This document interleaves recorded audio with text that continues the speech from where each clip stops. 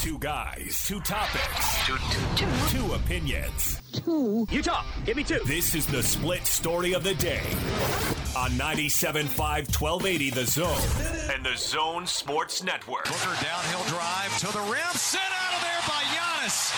2 to shoot. Crowder a 3. Air ball. Holiday out to the corner. Connaughton to Middleton. Deep to Giannis. Caught it. Slam it with the left hand. Chris Paul inbound. Looking in for Booker, who takes a 3. No good. Tucker with the rebound. The Suns are not going to foul. It's been a 50-year journey. Wisconsin, we've got a room at the top of the world tonight. The Milwaukee Bucks are NBA champions. Let the celebration begin. Coming back, I was like, this is my city. You know, they trust me. They believed in me. They believed in us. Even when we were lost, the city still was like on our side. And you know, obviously, I wanted to get the job done. You know, but that's my stubborn side.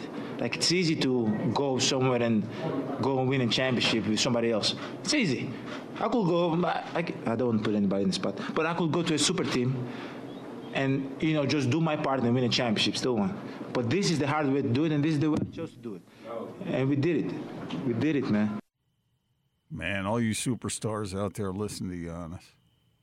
105-98, the Bucks win and win an NBA title for the first time in 50 years. And by the way, we will talk about the breaking college football news coming up in segment number 2. But Gordon, do you think the room at the top of the world was scripted? Oh, yeah. Yeah, 100%. Yeah, he wrote that a long time ago. But Milwaukee wins. I feel good. I think they're a great story. I think Giannis is a great story. I think, you heard him allude to it right there, the fact that he elected to stay. And even though it's a small market, a cold weather market, or, all these sorts of things, and he stayed and delivered. And what a performance in the closeout game, Gordon. 50 points, 14 rebounds, 5 block shots, and was 17 of 19 from the line. All that commotion, and we can talk about what Chris Paul said after Game 5, but all that commotion about him at the line, and he goes out and closes out a series 17 of 19 from the line. 25 years from now, when I'm in the great beyond, and you two are still going strong here on 1280 The Zone, you'll remember that game and that performance.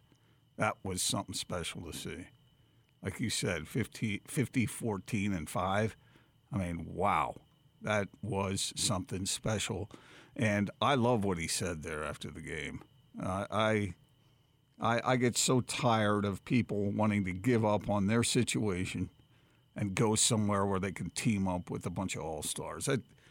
What Giannis said is perfect. And you talked about a trend that you hope developed out of this series, and that is two-way players. I'm all for that, which Giannis is. Oh, big time. Yeah. And 100%. then listen to what he said after that game. Look at your situation, where you are, and make it better. Make it better.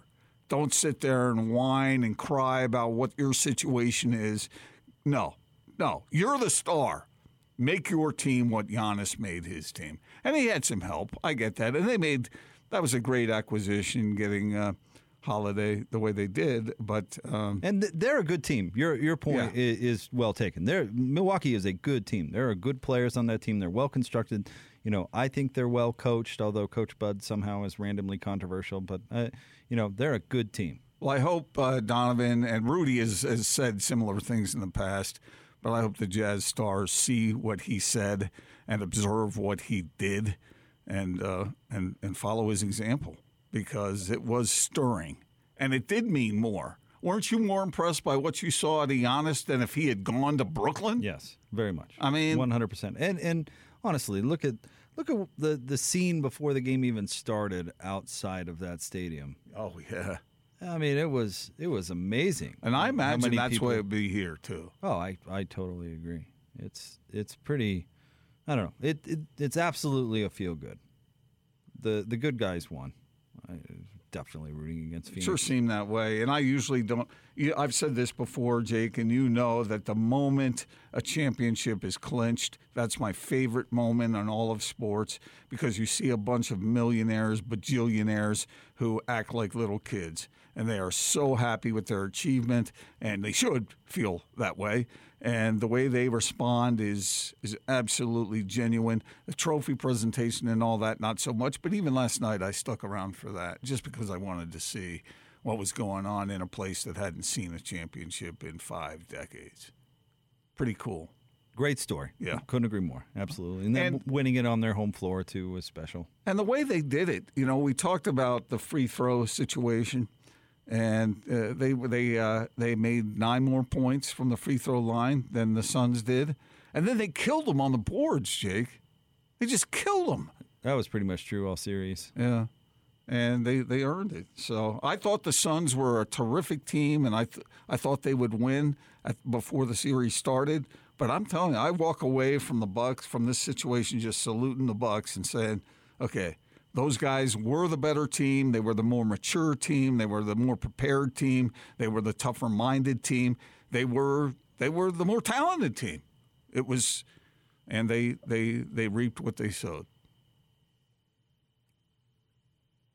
And they sowed what they reaped, or something like that. I don't know. Let's get all. It's just good to hear you finally come around because you were so in love with the Suns. Not in love, just thought they were really good. You just loved them. It was weird. Thought they were good. Never seen a gorilla costume before on a person. It was weird. It was strange. Do you get tired of distorting the truth? I mean, really, deep down in your soul, do you sit there and go, I never saw a gorilla outfit. I never saw a gorilla costume here in the studio. You're just worried that I'm a window into your soul. That's what you're concerned about. That's why you play so much defense. I can read you so well. No, please. So you can read me so well that you create this fabrication and stuff it straight into my soul. It's not a fabrication. I'm just telling you. I said the Suns were good. I didn't say I loved them. In fact, I didn't love them. Devin Booker has a lot to learn. And you've been in love with him for a while. And Aiden needs to learn some lessons, too. And Chris Paul. I'm going to call you Gordon Kardashian. You had such an affinity for Devin Booker. More distortion. Your guy went 8 of 22. You are so into distortion. I cannot. I just... yeah. All right, Gordon, big college football news. The Houston Chronicle has a story that Texas and Oklahoma have both reached out to the SEC about potentially joining the league. This, according to a high-ranking college official with knowledge of the situation. An announcement could come within a couple of weeks concerning the potential addition of UT and OU to the league, the person said, which would give the SEC 16 schools and make it the first national super conference. Well, actually, the first super conference was the old WAC. Okay. Well, anywho. Well, you're 16 teams at least. Gordon, your reaction? I have to tell you, I've been reading the responses on social media, and that's a bad place to go because all these SEC fans are saying how Texas would get ruined in the SEC. So much arrogance out of that conference. I say anybody who, well, there's arrogance on Texas's side too, for sure. But anybody who's going to run down the Longhorns and their program better watch out because I think that's a sleeping giant. And you and I were talking during the break, and you said that's been being talked about for a long time now, and you're right. But if they get the right people in the right places running that program the way it should be run, then SEC fans better shut up because that program can be very, very good. And obviously it's valuable because it has the capability of generating an awful lot of income. But, I mean, I'm not against it. I mean, it's funny. Your mind goes right to the football and the fans because it's my mind doesn't go there at all. Where did it go? Well, it goes. It is so. The Big 12 is top heavy when it comes to branding football specifically. Mm-hmm. There are two valuable brands in the Big 12, essentially. I realize, there's some others that bring something to the table, but there's essentially two, and they're Texas and Oklahoma. I think you mean from a financial standpoint, from a branding, from a value, from something that the television networks are going to pay to put on their network television. Yeah, you get the point. Mm-hmm. I mean, how many people nationwide? I mean, how much does Kansas State move the needle? And Kansas State is one of the better football programs in the league. I mean, Kansas certainly isn't doing anything for anybody. Iowa State isn't. TCU is this small private school, which, while good at football, isn't a big, powerful brand. Texas Tech is what, the third, if not fourth, football brand in that particular state. So, but how many powerful brands are there in college football if you're going to hold exactly? Them up to that and standard? The SEC now has an opportunity to concentrate a large portion of them in their league. And they don't have to worry about the dead weight with the rest of the Big 12 or having to take whatever. They get the two brands into their league. That's where the value is to the SEC.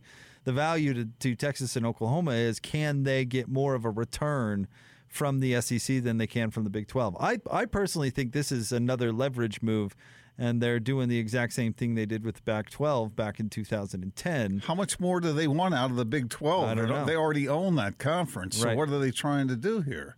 I don't know. But I don't know if they'd have the votes to get into the SEC in the first place. Maybe they would. Texas A&M's athletic director has already come out and said that's a big fat no from A&M. They want to be the only SEC school in Texas. Yeah, I understand. So they want no part of the Longhorns. So that's already one vote that's going to get them. And they have to get 75% of the league, which would be what? If I'm the SEC, I want Texas. Are you kidding me? These are valuable, valuable programs. Now, the devil's in the details. I know that. And what does Texas want? I mean, like I said, there's arrogance on that side of the equation, too. Part of me hopes it happens because I want to see the mad scramble with the fallout. Because do the Pac-12 and the Big Ten scramble to get to 16? Does the Big 12 scramble to replace Texas and Oklahoma, which I think would be the biggest long shot? I don't think that's happening. I don't think that the Big 12 at that point could remain a P5 league. Really? Oh, I think they could. How? Well, they wouldn't be as good, but the Mountain West would be as good a league as the Big 12 at that point. Okay, so the leftovers, Oklahoma State. Although, does Oklahoma State have to go with Oklahoma? Isn't that in their legislation or something? Apparently. Dennis Dodd just put that out there. But let's say they stay for a minute. Oklahoma State and Baylor, Texas Tech. Those are quality football programs. Are they? Yeah. Not really. Well, look what the SEC has: Vandy, Tennessee, right, Missouri, Mississippi State, Ole Miss, Arkansas. But the SEC also has Georgia and Alabama and Florida and all these big. There's no big-time schools in that league. Yeah, that's a good point, actually. Yeah, but it'd still be above the Mountain West. I don't think so. Because with then, TCU and Oklahoma State, if they were still there, Texas Tech. I'd probably pick Boise State over all three of those schools right now. From a value standpoint, I mean, sure on the field, I would. I think you're undervaluing them a little more than I am. Mike Gundy's never done anything at Oklahoma State, and yet everybody thinks he's running this powerhouse program. What that is just not accurate. But I would guess that the Big Ten would then make a move to 16, so maybe they grab whatever value is left out of the Big 12. Well, they're already 14, so. Right, so what two schools, bring the most value? Maybe the Big Ten reaches out and grabs those. The Pac-12 would have to add 4 to go to 16. And would they go to the leftover Big 12 schools, or would they go somewhere else? So you think this is a matter of just keeping up with the Joneses? Or would the Pac-12 just stay at 12 and say, well, no, it's not written anywhere. Yeah. We have to go to 16? Yeah, and there's no school in the leftover Big 12 that's worth their cut of the pie. So if I'm one of the power conferences and the SEC goes to 16, I would want to go to 16 too, just to hold my territory. See, I don't think. I wouldn't get caught up in the numbers because I don't think the numbers matter as much. I think they do matter because what's the shape of college football going to look like 10 years from now? And if it's divvied up into these super conferences, then I want to be a super conference. And I don't want to be a a pint-sized See, super conference. but I think it's about resources. I think, particularly with the Pac-12, you don't want to dilute your resources any further. And see why the SEC would do it is because you could add 2 programs that would actually add to the bottom line, not subtract. I don't think there are those schools out there that truly add to the bottom line. I mean, that worked out well for the Big 12, didn't it? If this happens. Well, what do you mean by that? Well, they wanted to keep their allocations minimal, and now they're. Even the Pac-12 would have to be careful not to be picked apart. But exactly. See, that's why the race for the rest would be so fascinating. Because does the Big 12 make a mad scramble to stay relevant and offer USC and UCLA? Yeah. But why would USC and UCLA do that at this point? Money. But you're going to a league that can't create any money. Because the Big 12 without Texas and Oklahoma is no longer really valuable. Well, if they add USC and UCLA. But why would USC and UCLA do that? Because they could get the same advantage in the Big 12 that Texas and Oklahoma had. But the rest of the league is way less valuable. I understand that, but Texas was in a situation where it was already grubbing all the money. Right. I don't think you could sway 2 big time schools to do that. I really don't. Maybe if the dollar figures were right. Maybe I'm being naive at this point. Maybe if that happens, then feel free to tell me I'm wrong. But I don't see them volunteering to prop up a failing league. I think unless that failing league reconfigured itself in a way that became attractive, and if the share of the pie was greater than it is in the Pac-12, and obviously we know about the Pac-12 struggles in that regard. Listen, I was a Virginia Tech fan at the point where they were in the Big East, and I watched the Big East die a slow death. And that's been what's happening to the Big 12 for a while. And if these 2 schools leave, it's over for that league. I don't see them surviving. How it depends. It would depend on who else they could get. I don't think that they could attract anybody worth it. I really don't. They're not plucking Big Ten teams, no way. And I don't see any Pac-12 teams going for that. Wasn't it just a few years ago when Rick Neuheisel was talking about some of the Pac-12 schools heading over to the Big 12? I think that was a rumor for a while. But this is because the Pac-12 is a mess right now. But this is all leverage stuff. If you're concerned about the Pac-12, here's what you should be rooting against: Texas and Oklahoma just twisting the Big 12 into doing something like adding UCLA and USC, where Texas and Oklahoma aren't going anywhere, but they're forcing the rest of the conference to be proactive and adding some other big fish. But I don't know. That would really be playing chess, right? What it comes down to, and I think I agree with you in this regard, because I think this is the bottom line of what you're saying. If you can add programs that bring value and overall dollars to your league, grab a hold of those particular teams. Yep. Those programs. But that's been true throughout all of this. That's been true since who left first? Was it Colorado or Nebraska who left the Big 12 and kind of started everything last time? I think Nebraska left first. Did they? But if that's been BYU's problem all the way along. BYU has a ton of value, enough value to be independent and do just fine. They just don't bring $30 million of value to make them a net positive for the Big 12. That's been their issue all the way along. But, and this is going to be a controversial take with some people, but as far as athletics go, when Utah was invited into the Pac-12 and BYU was left behind, which of those 2 programs had more value at that time? BYU. And so why didn't they get invited? Ooh, now there's the question. But what I'm saying is that all that stuff could just crumble and go by the wayside if it comes down to finding the most valuable programs. I don't know. Money. Shocking. I know. But it doesn't come down to academics. It doesn't come down to academics. It doesn't come down to even geography. It doesn't come down to anything except for what can you do for us monetarily. The one exception to that might be BYU. Well, yeah.